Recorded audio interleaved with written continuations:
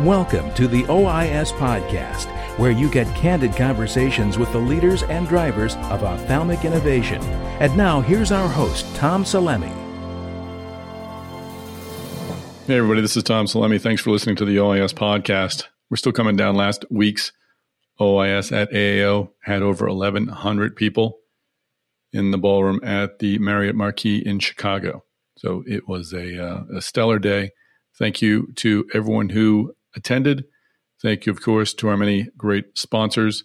And thanks to our illustrious co-chairs, Emmett Cunningham, Bill Link, and Gil Kleiman for putting together a great program. And of course, thank you to all the speakers who really did a great job with the breakfast breakout sessions and the discussions during the day. And of course, our presenting companies. We'll have content from the day coming to you very soon, including the company presentations. We'll also have some additional content recorded outside of the ballroom, some companies to watch, as well as some interviews, some OIS leader interviews I did in the back room. So it was a wonderful day, met a lot of very interesting people, and look forward to bringing you some great content. The great content starts today, though. We're going to meet with Todd Brady and Dave McMullen of Aldeyra. They had some recent clinical trial news, some great news for their dry eye products. So we'll get into that, and we'll talk a little bit about where the company is headed. So before I let you go, please do keep your eyes peeled. We'll be sharing Emmett Cunningham's report, State of the Industry report. We'll make that available. He presented it at OIS AAO, but we'll be doing some updates, and we'll make sure that's available to you. So now let's hear from Todd Brady and Dave McMullen of Aldeyra.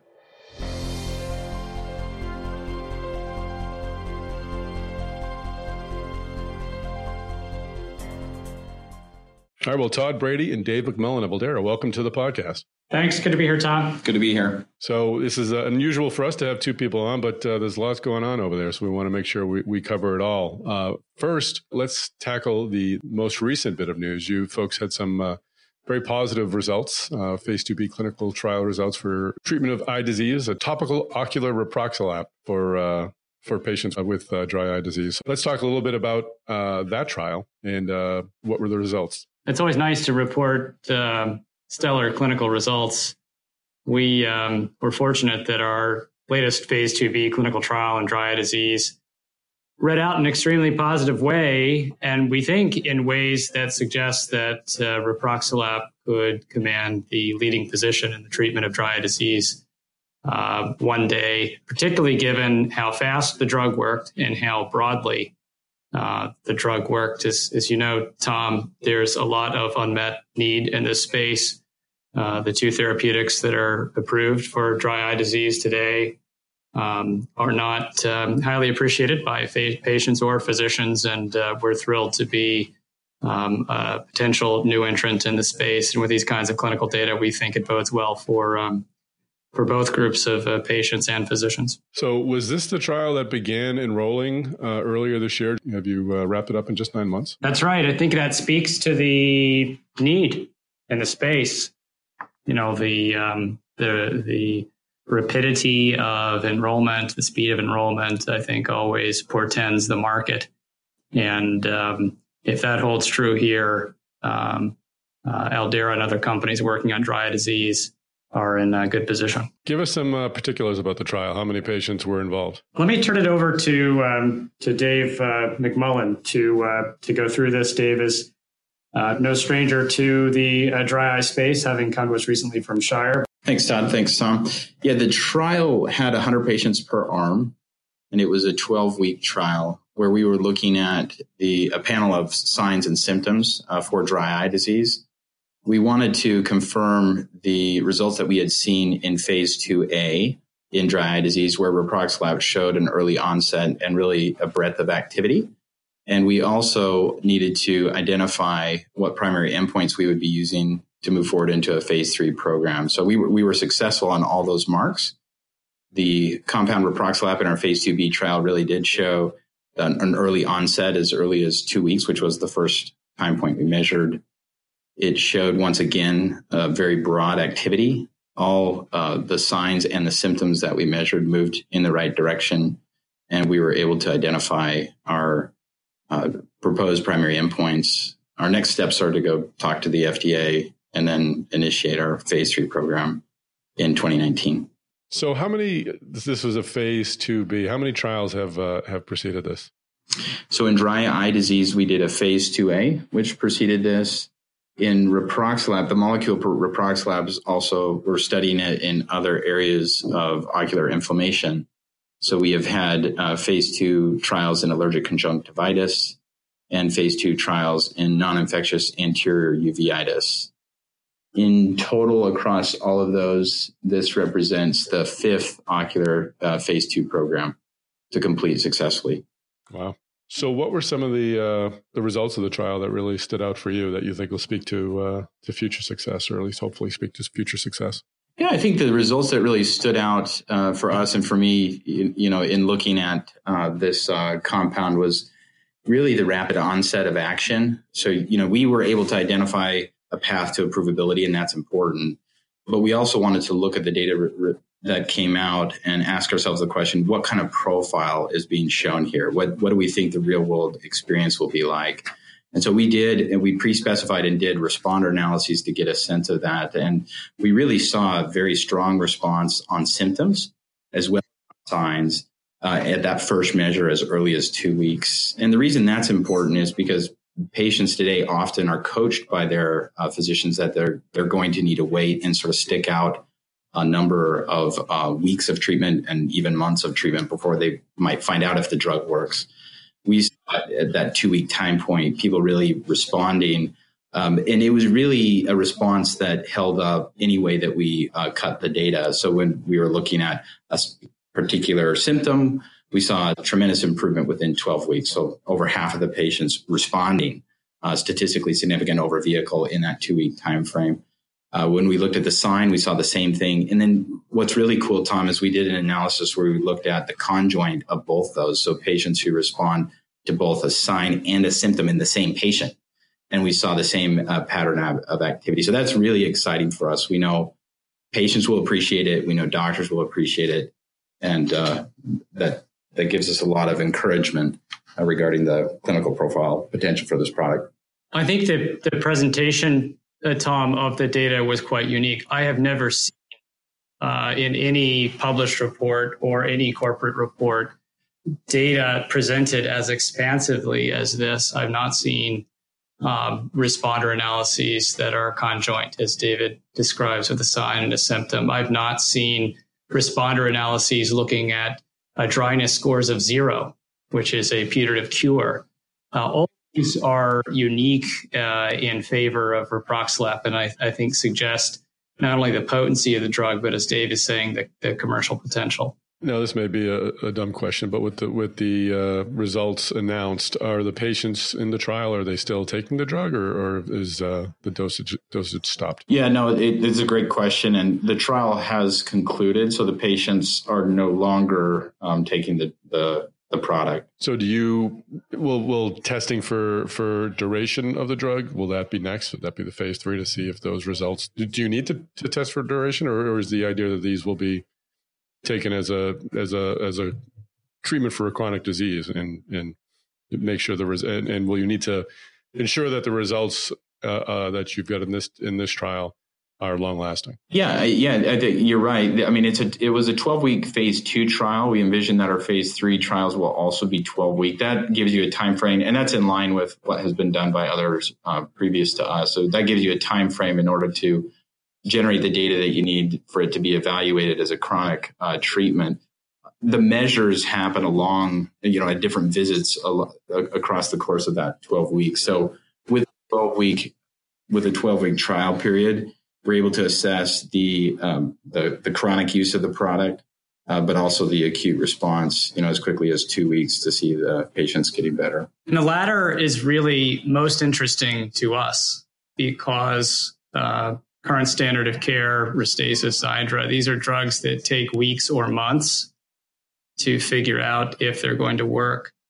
With the 2-week activity that we saw in this phase 2B trial, and that we will examine again, and potentially 1-week activity in phase 3, I think this is a major market differentiator that could position Reproxalap first line if the data pan out as they have in phase 2. Did you collect any sort of feedback from investigators? Any comments about the drug and its performance? Well, during the trial itself, we collected the information that was defined in the protocol. After the trial, was concluded and while we were analyzing the data, we interacted with several KOLs who were acting as advisors to us, and we shared with them the data. So we got kind of, and there you had, different perspectives, clinical perspectives, or academic type of perspectives. And we got that type of verbatim feedback as well. And across the board, I think what really sticks out for people is the broadness of the activity. So this is a drug whose profile is exhibiting across symptoms improvements, but also across the different types of signs. So on the symptoms, you have severity signs and you also have frequency signs. This drug was showing to improve both, which is itself notable. But then on the signs, you have signs like staining, which are designed to measure damage to the ocular surface. And you have signs that measure the health of the tears and the quantity of the tears. And across all of those, things were improving. And that was something that got played back to us time and again as really a very interesting and quite remarkable aspect of this drug profile. Excellent. And you talked a bit about this earlier, about the phase 3. Please go over again. What's your anticipated interaction with the FDA and what's the timeline for starting and possibly concluding the trial? Could it go as quickly as this one did? It would be. It would definitely be a quick trial, but of course we have to go and have the conversation with the FDA and talk through with them our plans for the phase 3 program. The timing on that, we put in a request. We would anticipate that we would meet with them sometime, probably early next year. But it really depends on how quickly they get back to us. And then we talk through with them what our plan is for phase 3. And subsequent to that, we'd be able to initiate the trial. So we expect to be able to initiate the trial in 2019. And if everything goes well, we would also initiate our second phase 3 in 2019. There's going to be 2 phase 3s required for approval. And that would put us in a position where we would have a readout on both those trials in 2020, the following calendar year. Hey everyone, Tom here. We'll take a quick break from this podcast. At the very top, I thanked our sponsors. I'd like to mention a few of them by name. Our lead sponsors were Aerie, Alcon, Bayer, Zeiss, Johnson & Johnson Vision, Santen, and our premier sponsor was Shire. So thank you to those sponsors and, of course, our other sponsors, our major sponsors. Go to OIS.net to find out who those sponsors are, and thank you again to everyone who supported OIS at AAO. Now let's get back into this podcast. I'd love to get into the rest of the pipeline, but before we do, Dave, let's talk a bit about your decision to join. You are now holding the newly created position of Senior Vice President, Corporate Development and Strategy. Tell us a bit about your background and what led you to this new position. Yeah, thanks, Tom. My background has really been built in the biopharmaceutical industry, and this is my first opportunity to work with a small biotech that's pre-commercial. I came to Aldeyra from Shire. I was previously running the internal medicine business unit in the U.S. For Shire. And that is a sizable business unit that had commercial operations, sales and marketing type of capabilities rolling up into it. And prior to that, I had been running the commercial operations for Shire globally. Before going to Shire, I had worked briefly at GSK and spent a number of years at Novartis in various divisions in commercial or corporate or operational type of roles. So I have primarily a commercial background. But, along that journey, I've got the most out of my career when I've had a chance to build or implement a change of some sort, either a new direction or build up a new organization. And I started getting involved with startup biotechs here in Boston in 2015. And then earlier this year, I met Todd and started to learn about the Aldeyra story. And what really struck me was the potential that the company has. We are working on a new mechanism of action that's really broadly applicable to inflammation and is complementary to current and existing mechanisms of action that are utilized. And, I really, as I looked at it more closely, I felt like the company was at this cusp of like a really value inflection where the data was being built up in support of this new mechanism of action. And it was getting large enough that it was clear that the drug, the lead compound was working and working well across these different indications. And the company was on the cusp of needing to transition from a clinical oriented organization into a pre-commercial one and then a commercial one.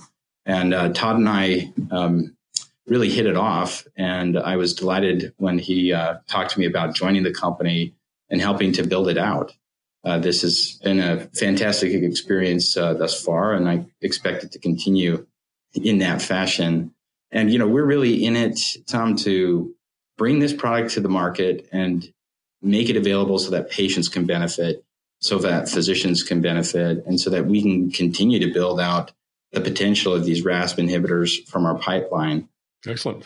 So this is your first foray into ophthalmology. You were at Shire, but you didn't work with Xiidra. You worked in another part of the company.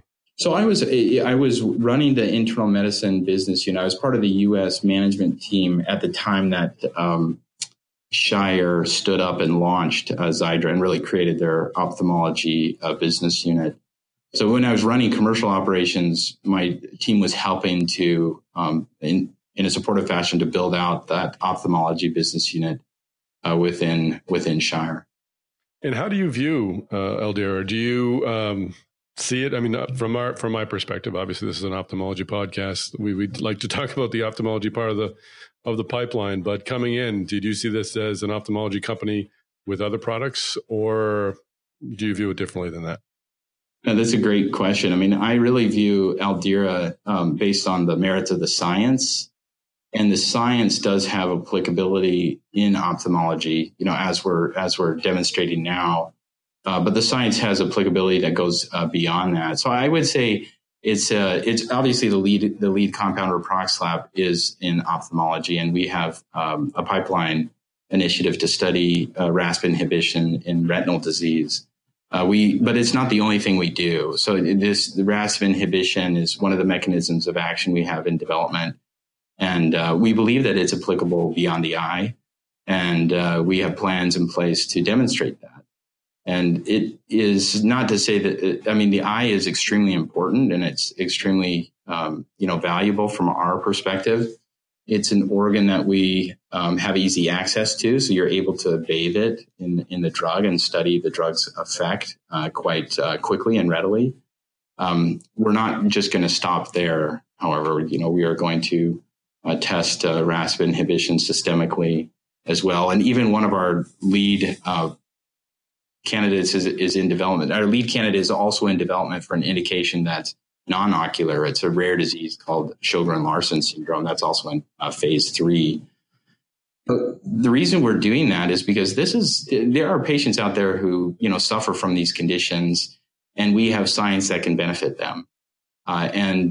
We have both, I would say an obligation to bring new products to patients who otherwise, are suffering. But also, from a business perspective, it's of course attractive to evaluate and to pursue all the opportunities that you have where your science will make a difference.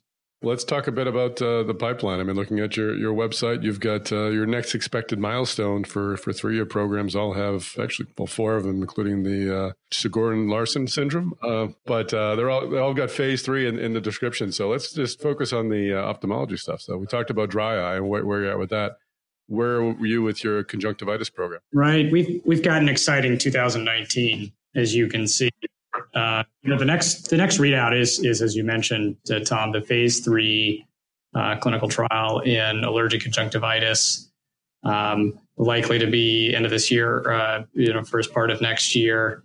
Behind that is a phase 3 clinical trial in non-infectious anterior uveitis that Dave mentioned, and then Sjogren-Larsen syndrome, which is the dermatologic orphan disease that Dave described as well. So not too often that a small company announces 3 phase 3s within the span of a year, but we're in that position. And I think behind that, there's more to come with dry eye as we initiate 2 phase 3s in dry eye in 2019. So we'll be busy.